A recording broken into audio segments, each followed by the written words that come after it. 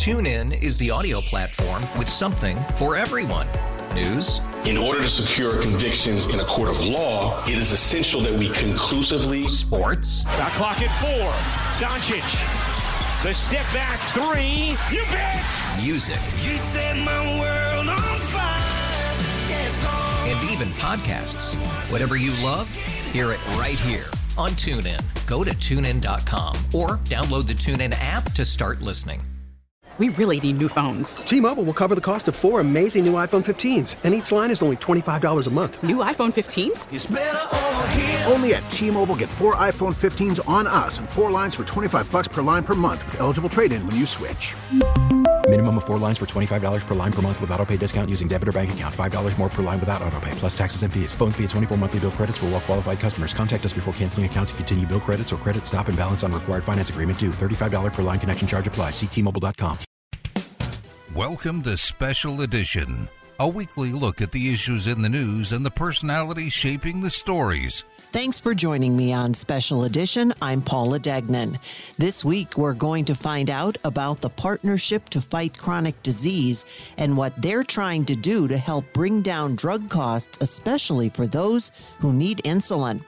We're also going to find out about a recent survey of registered voters, some of them right here in Pennsylvania, and what they say about their concerns of health care. We'll have the details on clinical trials that are underway for acute myeloid leukemia, the most common type of acute leukemia in adults and one of the deadliest and most aggressive blood cancers. Starting us off today, Devereux has a history of helping individuals and families in need. Devereux Senior Vice President and Chief Clinical Medical Officer, Dr. Yolanda Graham, who specializes in child and adolescent psychiatry. Today, she joins us to talk about suicide awareness. September is Suicide Prevention Awareness Month. What should you look for? How would you open a discussion? And we'll also tell you about 988, a new way to reach out for help. Dr. Graham, welcome. Nice to have you here with us. And we're here to talk about Suicide Prevention Awareness Month. And first of all, Dr. Graham, the statistics are just really astounding. I agree, Paula. Thank you for having me. And this is a great time to be talking about mental health and mental wellness because the statistics really are astounding. And unfortunately, I think that the statistics are only getting worse as a result of the pandemic and some of the unique challenges that individuals have had to face as a result of that. But what we do know, the most recent statistics that we have are from 2020, and according to that data, an estimated 12.2 million people considered suicide in 2020. 3.2 million planned a suicide attempt.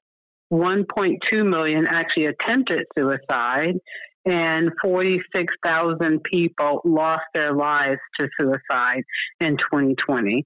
And if we think about that, if you really break down that number, 46,000 people is about one person every 11 minutes dying by suicide in 2020. And as I said, if we look at what has happened since the pandemic in terms of emergency room visits for self-injurious behaviors and suicidality and mental issues such as depression and anxiety, we know that those numbers are only increasing.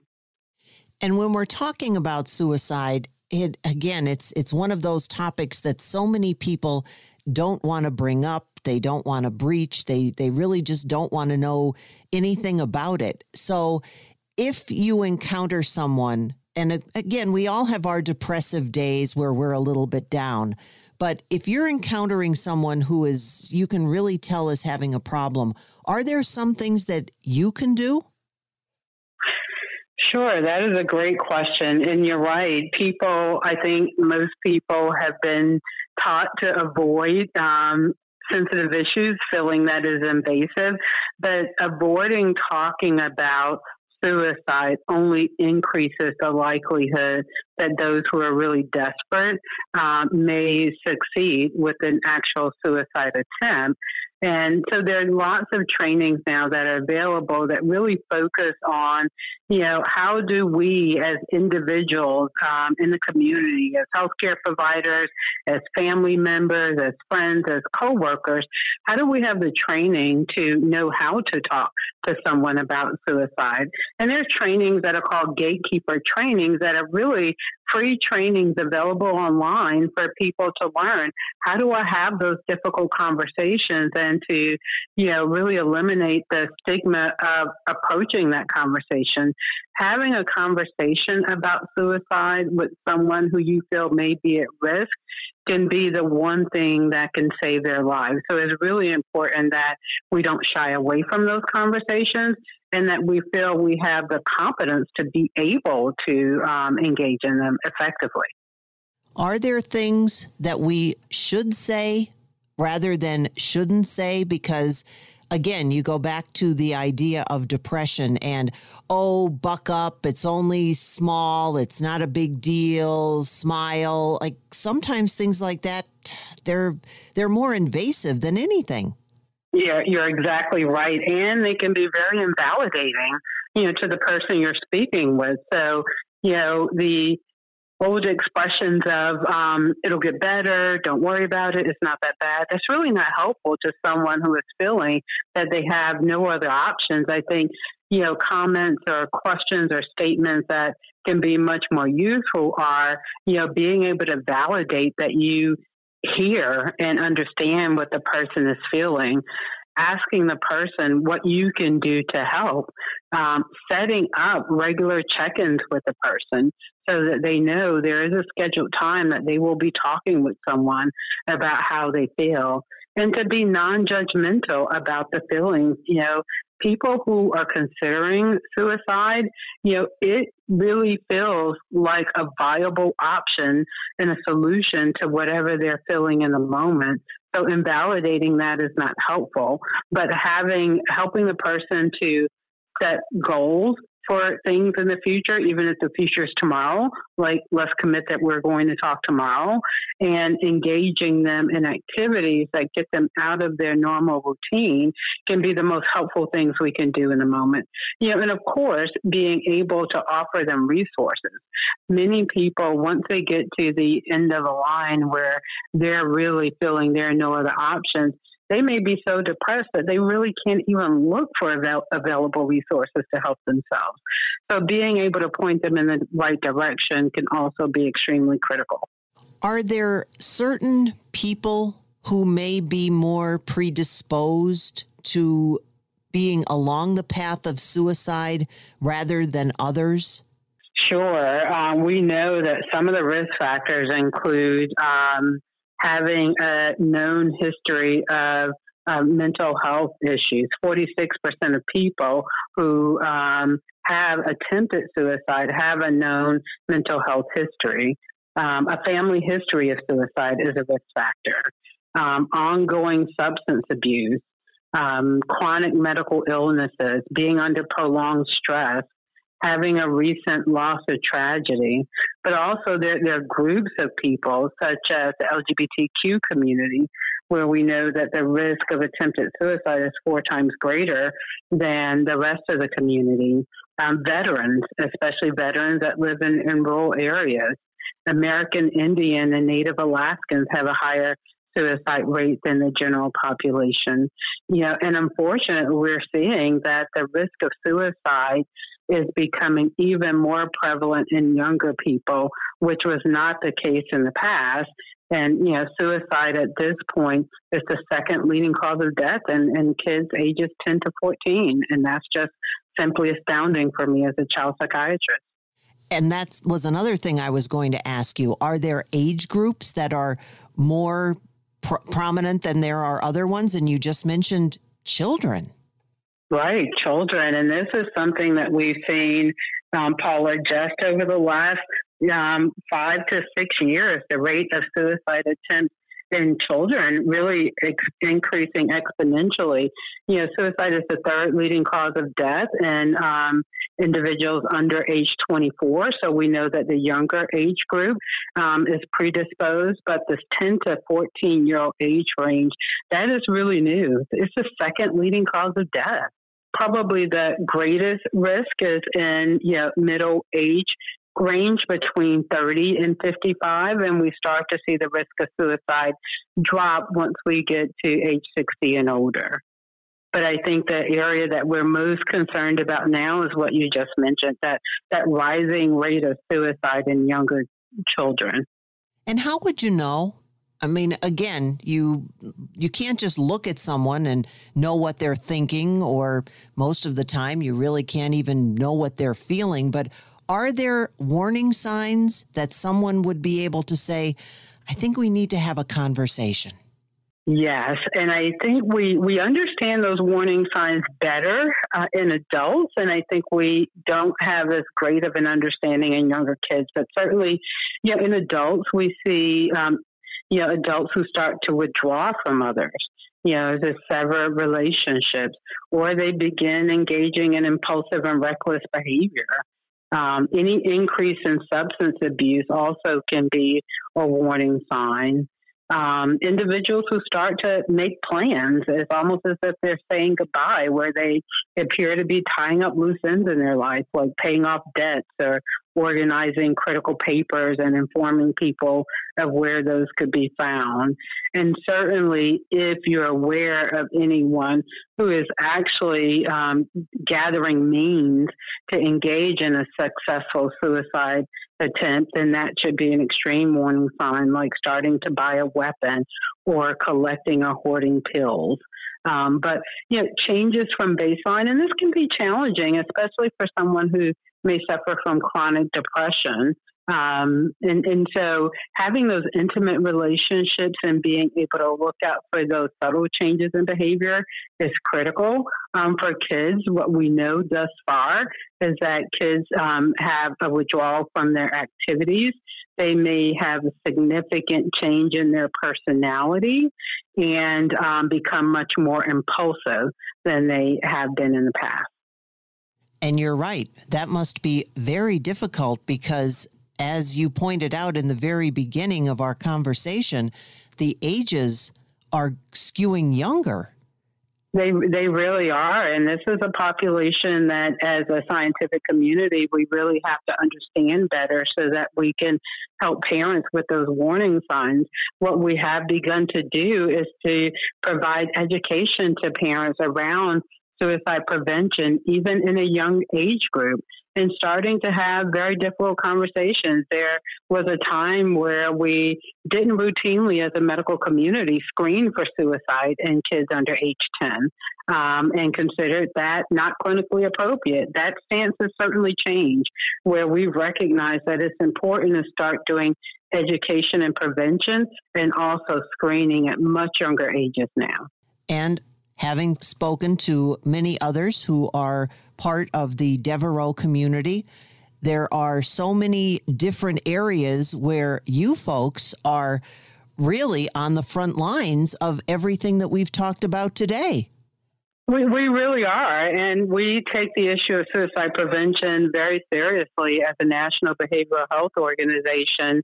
As you know, Paula, we're in 13 states, and and we treat individuals from birth to end of life, and we know that all of those individuals are at risk because they all are coming to Devereux with their unique individual mental health challenges, and so it's very important for us to have suicide prevention and zero suicide as a focus. So we train all of our staff, and this includes office staff. This includes, staff who may work in house cleaning or even for facilities. And how do you assess people for suicide? How do you have those conversations? How do you know what to look for? Because we recognize it's not only about prevention in the individuals that we treat, but it's also prevention for our coworkers or for the family members of our employees. And so training them, in our training model, we use a model called Questions Persuade. and respond. It's QPR, and the training is provided by the QPR Institute. But it is a training where we provide lay people with the information they need to be able to have those difficult conversations and be able to respond in the moment. One of the other things is across the country, obviously, people have become more tuned in to the fact that this is happening. And recently, there was a new suicide hotline that has been put online. Can you tell us about that?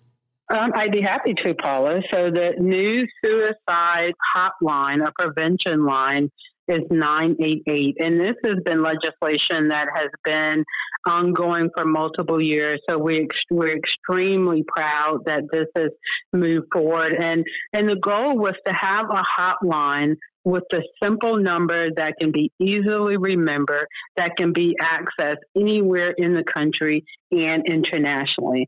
So you can call or text 988, or you can actually engage in a chat with a live person at 988lifeline.org online.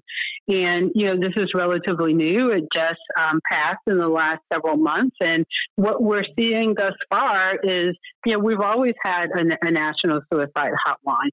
This really centralizes it into one number. And so data will be collected over the next year to look at whether there's an increase in utilization, whether there's an increase in actual intervention that results from utilizing the hotline. But it really provides an avenue for any individual who needs help to remember one number, just as we all know 911 and is programmed into our brains. 988 is the new program for saving lives. Dr. Graham, anything that we have left out that you would like to make sure our listeners know? I think one of the most important things, Paula, is what you touched on, is really that all of us have a responsibility in the area of suicide prevention, and anyone can be at risk.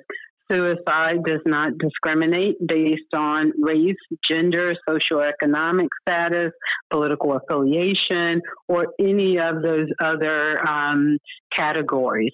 So we really have a responsibility to educate ourselves and to make sure that if we do become aware of someone that's at risk, that we have the conversation.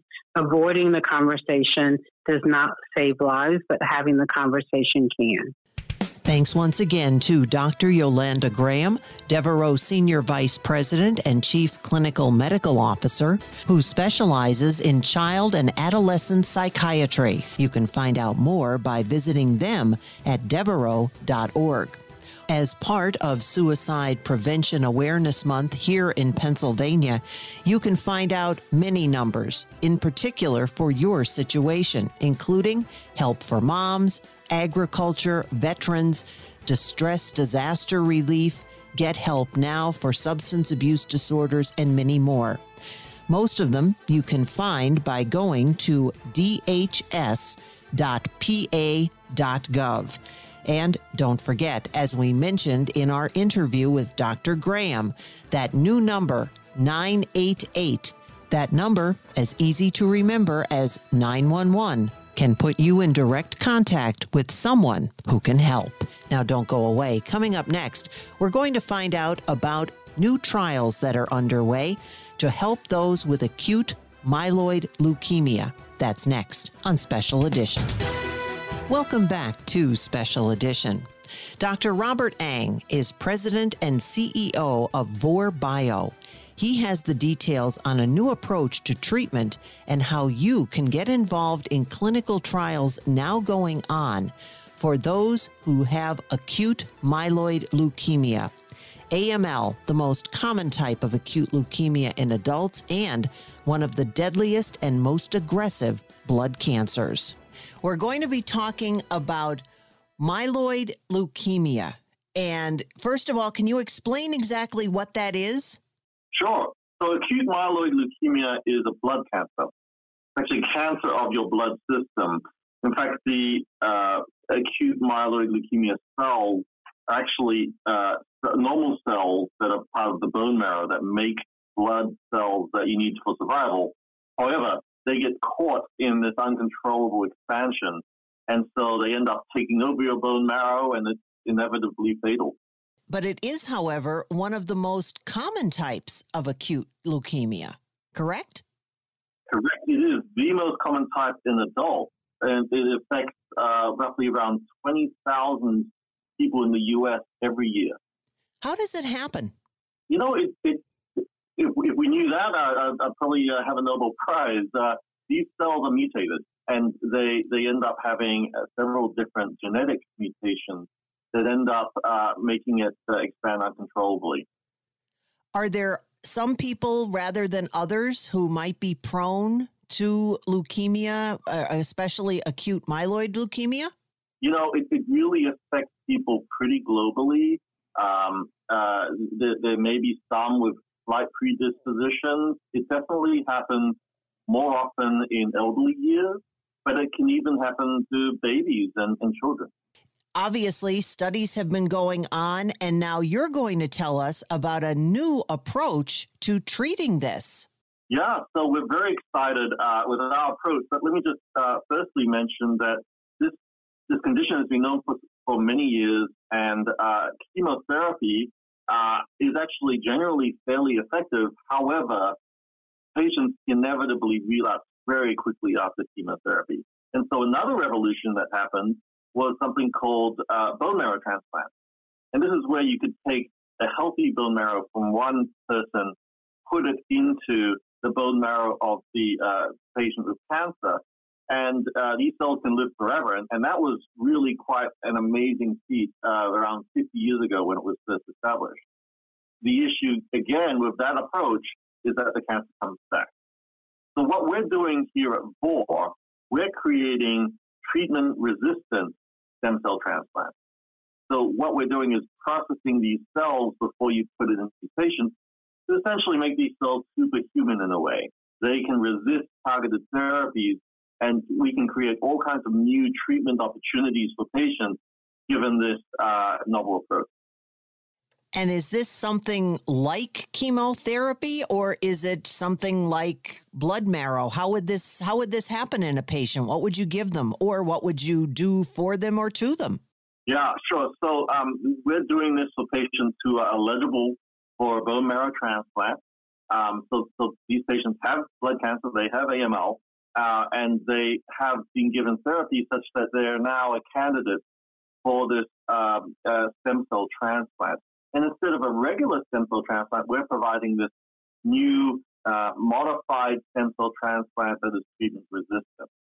Now, what's really exciting is not just about this transplant, but that we're also providing new treatment opportunities after the transplant, where normally the standard of care is watchful waiting. You're basically waiting for the cancer to return. In our circumstance, we want to be treating these patients to prevent their relapse and really aim for cures. Now, you mentioned Vor Bio. Can you give our listeners an idea of the company and exactly how all this is working through them? Sure. So Vor Bio, that's spelled VORBIO. Vor Bio is a biotech company really trying to cure cancer. And so we are excited to be starting this first-in-human clinical trial that's already enrolling patients around the U.S., where we are providing these next-generation bone marrow transplants for free, as well as the subsequent therapies in this clinical trial. Vor Bio, you can find out more about it on our website, so that's vorbio.com, VORBIO.com. There's a special tab there for patients and caregivers. So if you want to find out more about the trial, head on over to that website and you can find out all kinds of information and whether you may be eligible. And as far as the trials are concerned, again, usually things like that happen in different parts of the country. Here we are in Northeast Pennsylvania. Is there a possibility that anyone in our area would be able to take part just because of the distance? No, absolutely. So we have centers all throughout the United States. Probably the two closest centers to where you are Hackensack, New Jersey, as well as the National Cancer Institute in Maryland. And so if there's problems with transport, we can also help with that, even with accommodation. There's all kinds of contact details you can find out through our website where you can contact the clinical trial sites directly.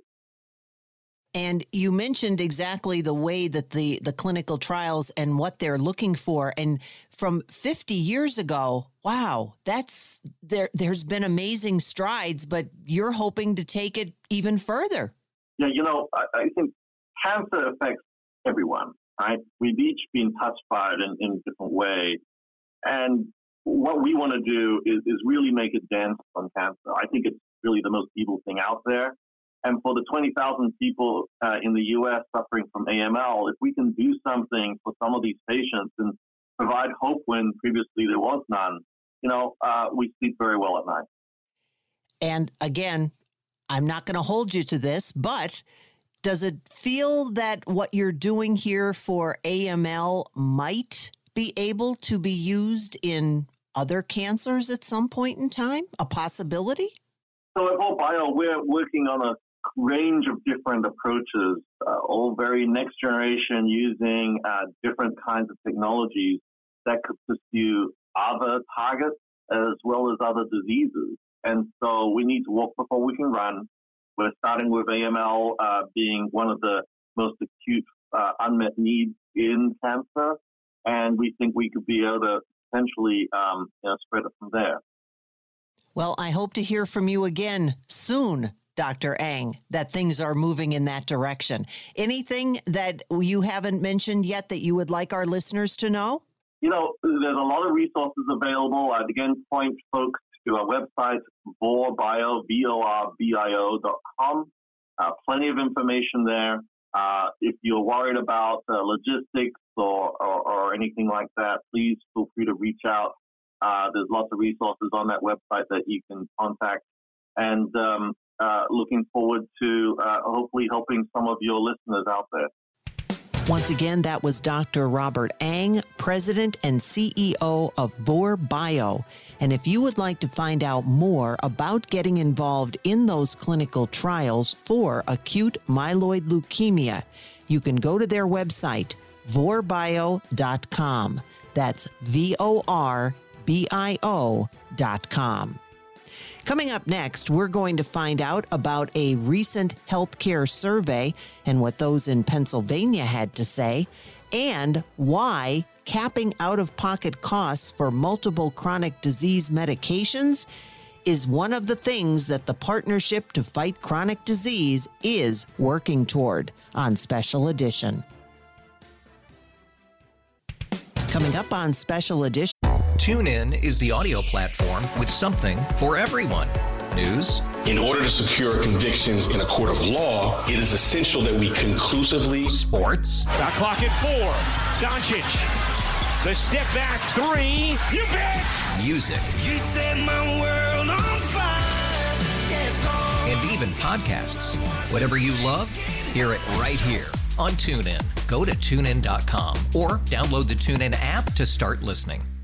We really need new phones. T-Mobile will cover the cost of 4 amazing new iPhone 15s, and each line is only $25 a month. New iPhone 15s? It's better over here. Only at T-Mobile, get 4 iPhone 15s on us and 4 lines for $25 per line per month with eligible trade-in when you switch. Minimum of 4 lines for $25 per line per month with autopay discount using debit or bank account. $5 more per line without autopay, plus taxes and fees. Phone fee at 24 monthly bill credits for well-qualified customers. Contact us before canceling account to continue bill credits or credit stop and balance on required finance agreement due. $35 per line connection charge applies. See T-Mobile.com. If your day sounds like... We need the report ASAP. You deserve Modelo. If you've persevered through... You deserve this rich golden lager with a crisp but refreshing taste. Or if you overcame. 2 more reps, 2 more. You deserve this ice-cold reward. Modelo, the Remarkable Fighter. Drink responsibly. Beer imported by Crown Imports, Chicago, Illinois. We're going to find out about the Partnership to Fight Chronic Disease.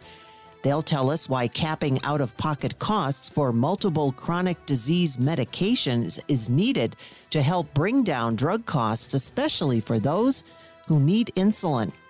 Starting us off, a recent survey of registered voters raised concerns about health care across our country. Pennsylvania was in that survey. Fred Yang of Hart Research, on behalf of Consumers for Quality Care, gives us the details on what the survey found. And we're talking healthcare. And Fred, when you put a dollar sign in front of it, everybody has something to say. And you have new research out. Now, first of all, who did the research? Paula, thank you very much. The research was sponsored by Consumers for Quality Care, which is a nonpartisan healthcare advocacy group. And the actual research was conducted by Impact Research and Hart Research. We are both Washington, D.C. based Democratic polling firms. I do want to say, though, even though both of us are Democratic polling firms, this was a nonpartisan project. And actually, on the website for CQC, there is the actual questionnaire and deck. So anyone can see, the result, but also really see that there was no partisan slant to this. It was, we legitimately tried, as most pollsters try, to measure what Pennsylvanians are thinking about this very critical issue. Well, and if there is one thing of many, this is certainly at the top of the list when it comes to across the aisle, because everybody, no matter what party you are, has to deal with healthcare and the rising costs of healthcare. So, Fred, you mentioned Pennsylvania, and of course, that's where we are, and our listeners here in the Northeast would love to find out exactly what you found out as far as the research is concerned. Thank you for the opportunity. And first of all, I'm going to apologize. Literally, there are shows devoted to just this one topic, and I know our time is limited. But one of the most important things that we found out was, number one, obviously for anyone who whether you're in Pennsylvania or not, the top of mind concern for every American is cost and the cost of living. And in particular, our survey found that 72% of Pennsylvania voters said the cost of healthcare was increasing more than other things they need. And Paula, you don't need to be a mathematician or even a pollster to know when you hit a number as high as 72%, it is everybody. It's not one party or another. It's not one part of Pennsylvania versus another. It's not like the Northeast cares more about or is impacted more by healthcare costs than Western Pennsylvania. This is across the Commonwealth, spans gender, spans race, and spans party. This is a big issue for Pennsylvania voters. Absolutely. And again, when we're talking about the survey itself and asking people questions, what were some, and you're absolutely right, we could do an hour or 2 hours on this whole topic, but give us the high points, Fred, as far as what you found out that people are really talking about and are really concerned about. Yeah, I would, so many things.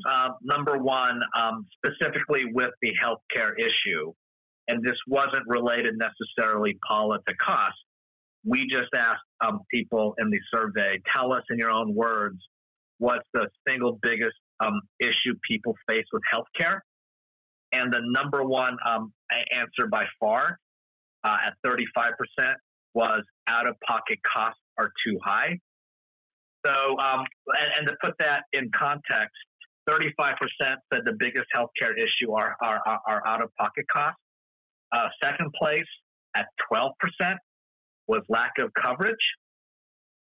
Third place at 10% was too many people lacking access to mental health services. So all of these three issues I mentioned, out-of-pocket costs, lack of coverage, lack of access to mental health services, they are obviously very important issues in and of themselves. But when forced to choose what's the single biggest healthcare concern you have, 35% immediately went to out-of-pocket healthcare costs. And related to that, Paula, part of the problem with out-of-pocket healthcare costs is that it's both the deductible and also premium. And I would say healthcare costs is so top of mind to voters because in our survey, 42% of Pennsylvanians, 42% that they have a chronic disease or health condition they're living with. So obviously when you have a chronic disease or health condition, you need health attention, you need medicine. And that's another sort of practical, poll result that this is obviously not just theoretical, but you have 2 out of 5 Pennsylvanians who make use of the healthcare system and they are experiencing high costs firsthand.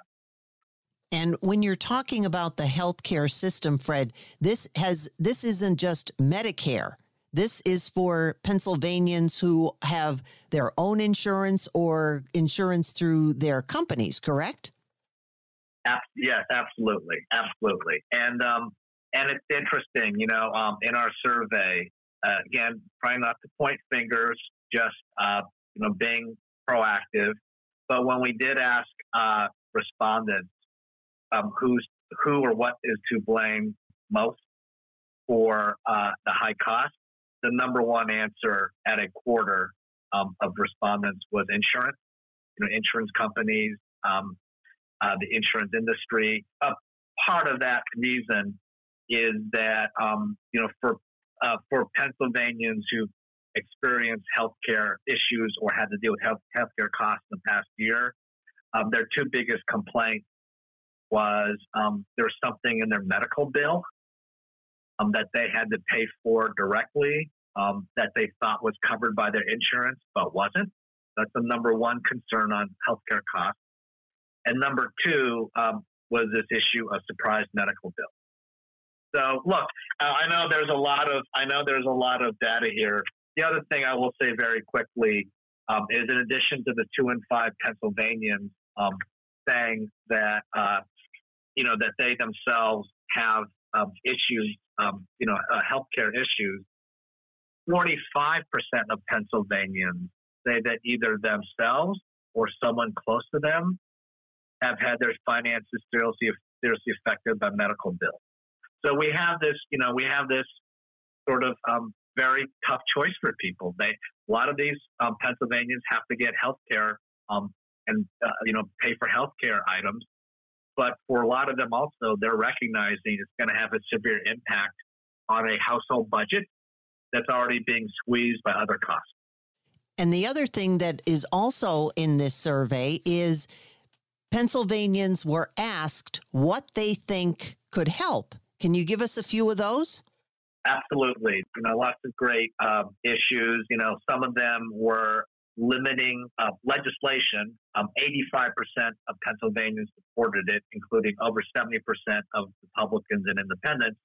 Legislation that would set limits on what insurance providers and hospitals could charge for medical care. Another strong item at 86% support was setting caps on the cost of medical care and procedures. And then finally, going back to a concern I raised a little earlier, 87% of Pennsylvanians supported legislation to prohibit surprise billing. Healthcare, this is a very, very complicated, big issue.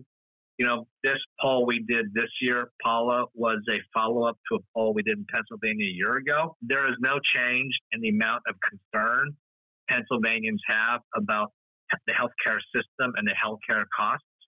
That's always going to be a big issue. But what we did find in this poll, and your questions are getting to it, Paula, is that just hyper sensitivity and concern about just how expensive healthcare is, and voters looking for really immediate solutions to help them and to alleviate some of the burden and stress. And before I have to let you go, if you would, one more time, just let our listeners know in case they would like to be able to look this over or maybe even find out more about such polls that are out there. Could you let us know the web address again? Yes, ma'am. Consumersforqualitycare.org. Consumers for the number 4 qualitycare.org. And all the poll, the deck, a memo should all be on there because obviously this is an important issue that's going to really be an all hands on deck solution. And the greater transparency there is with the data, I think the better off we will all be. Fred, thank you so much for joining me. I really appreciate all the great information. Thank you very much for the opportunity. I really enjoyed it. Thanks again to Fred Yang of Hart Research on behalf of Consumers for Quality Care, giving us the details on that survey. And if you would like to find out more about that survey or others, you can go to consumers, the number 4, qualitycare.org. Again, that's consumers, the number 4, qualitycare.org. Now we're going to find out about the Partnership to Fight Chronic Disease. Dr. Kenneth Thorpe is the chairman of that partnership, and he's here to explain why capping out-of-pocket costs for multiple chronic disease medications is needed to help bring down drug costs as well as address chronic disease, especially for those who need insulin. Dr. Thorpe, we just had all of the different things that have been happening in Congress, and of course, medicine and medical is always on the top of the list, and there have been some updates to the discussion around insulin. Can you bring us up to date on that? Well, sure. So the Congress just recently passed a piece of legislation that's starting in 2023 for seniors, for Medicare patients, would cap the out-of-pocket expenses that patients pay at $35 per prescription. That's the cap, and we're hoping it'll be lower than that, but that starts next year. And now that that has happened, again, insulin has been talked about because of the cost of it. So can you give us a little bit of the background on that, and why is there such a cost for insulin? Well, I think it's like a lot of drugs and, our healthcare system overall. Hospital care, prescription drugs are all very expensive. Some of it comes from the way that our drug pricing works. We have pharmacy benefit managers that negotiate rates with drug manufacturers, and there's an incentive to increase the price of drugs in order to give the pharmacy benefit managers bigger discounts, bigger rebates. And those rebates go to the pharmacy benefit managers and, in part, employers. So one of the things the legislation didn't do is really deal with the bigger picture on overall drug pricing. And we need to sort of look at that downstream in terms of how do we fix this sort of middleman PBM system and direct those rebates and discounts back to patients. And when we're talking about drugs, I'm sure that many people are aware that there are generics. Is there a generic for insulin? No, not really. I mean, there are other drugs to treat diabetes that are generic that oftentimes have no copays. So the drug legislation is really focusing on brand drugs that don't have a lot of competitors, meaning that they don't currently have a generic alternative.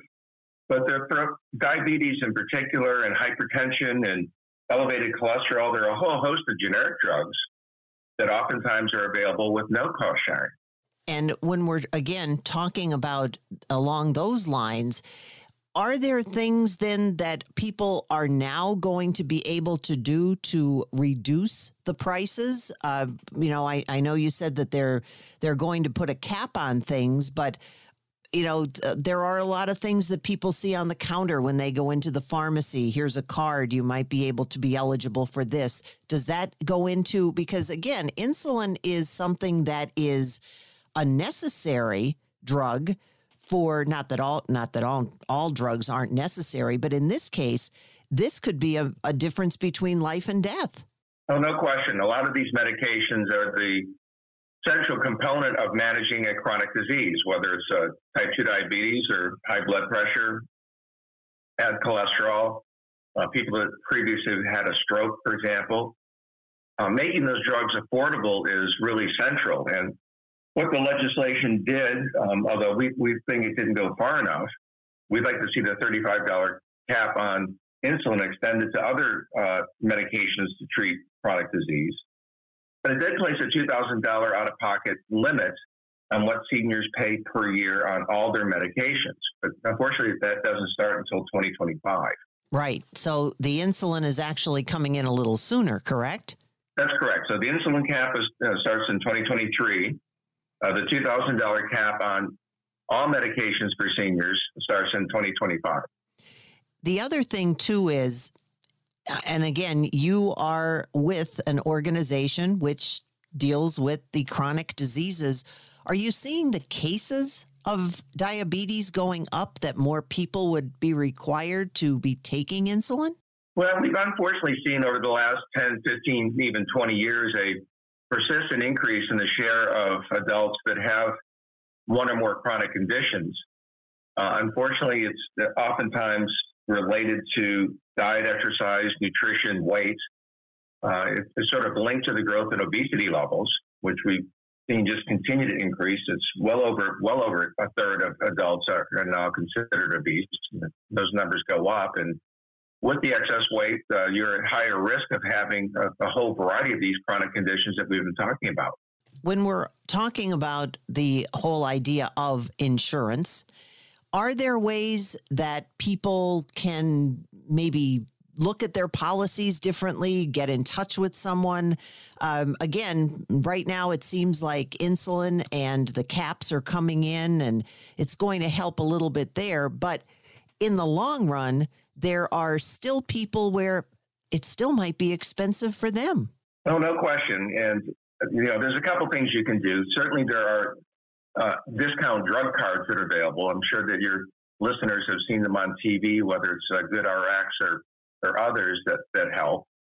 The drug manufacturers themselves oftentimes provide discount cards on a variety of medications. So depending on the medication you're on, you can work with your physician to find out who manufactures it and call their 800 line to see what kind of discounts are available to you. So you do have some options.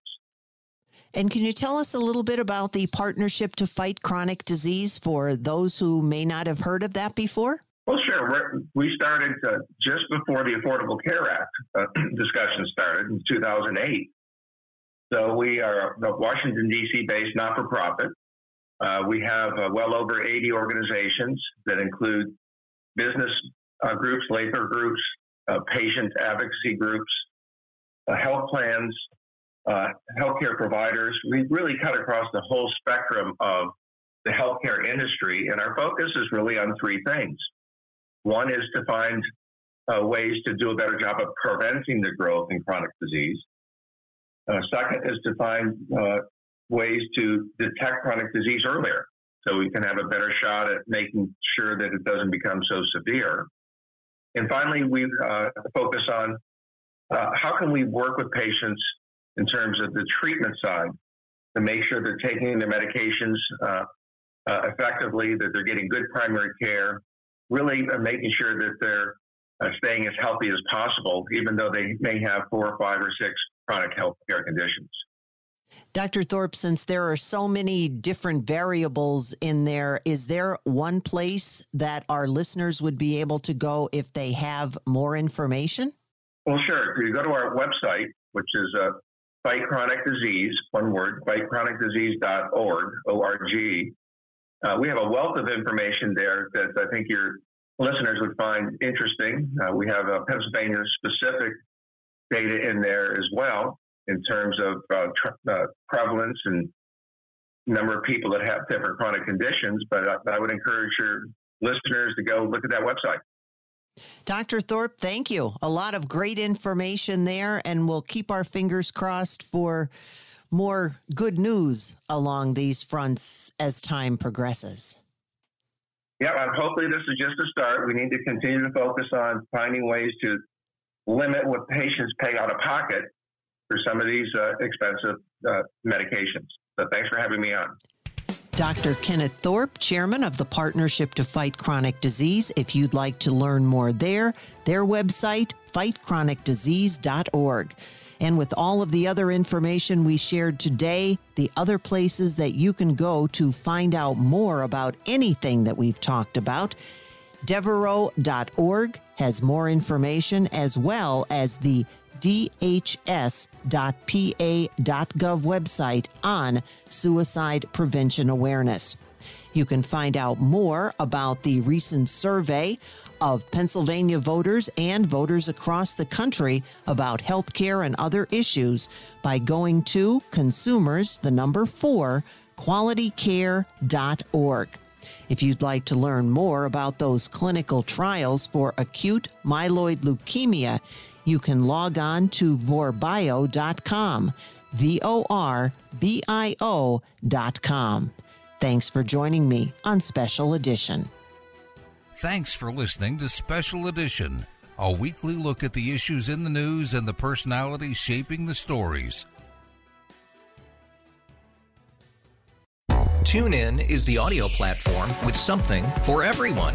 News. In order to secure convictions in a court of law, it is essential that we conclusively. Sports. Shot clock at 4.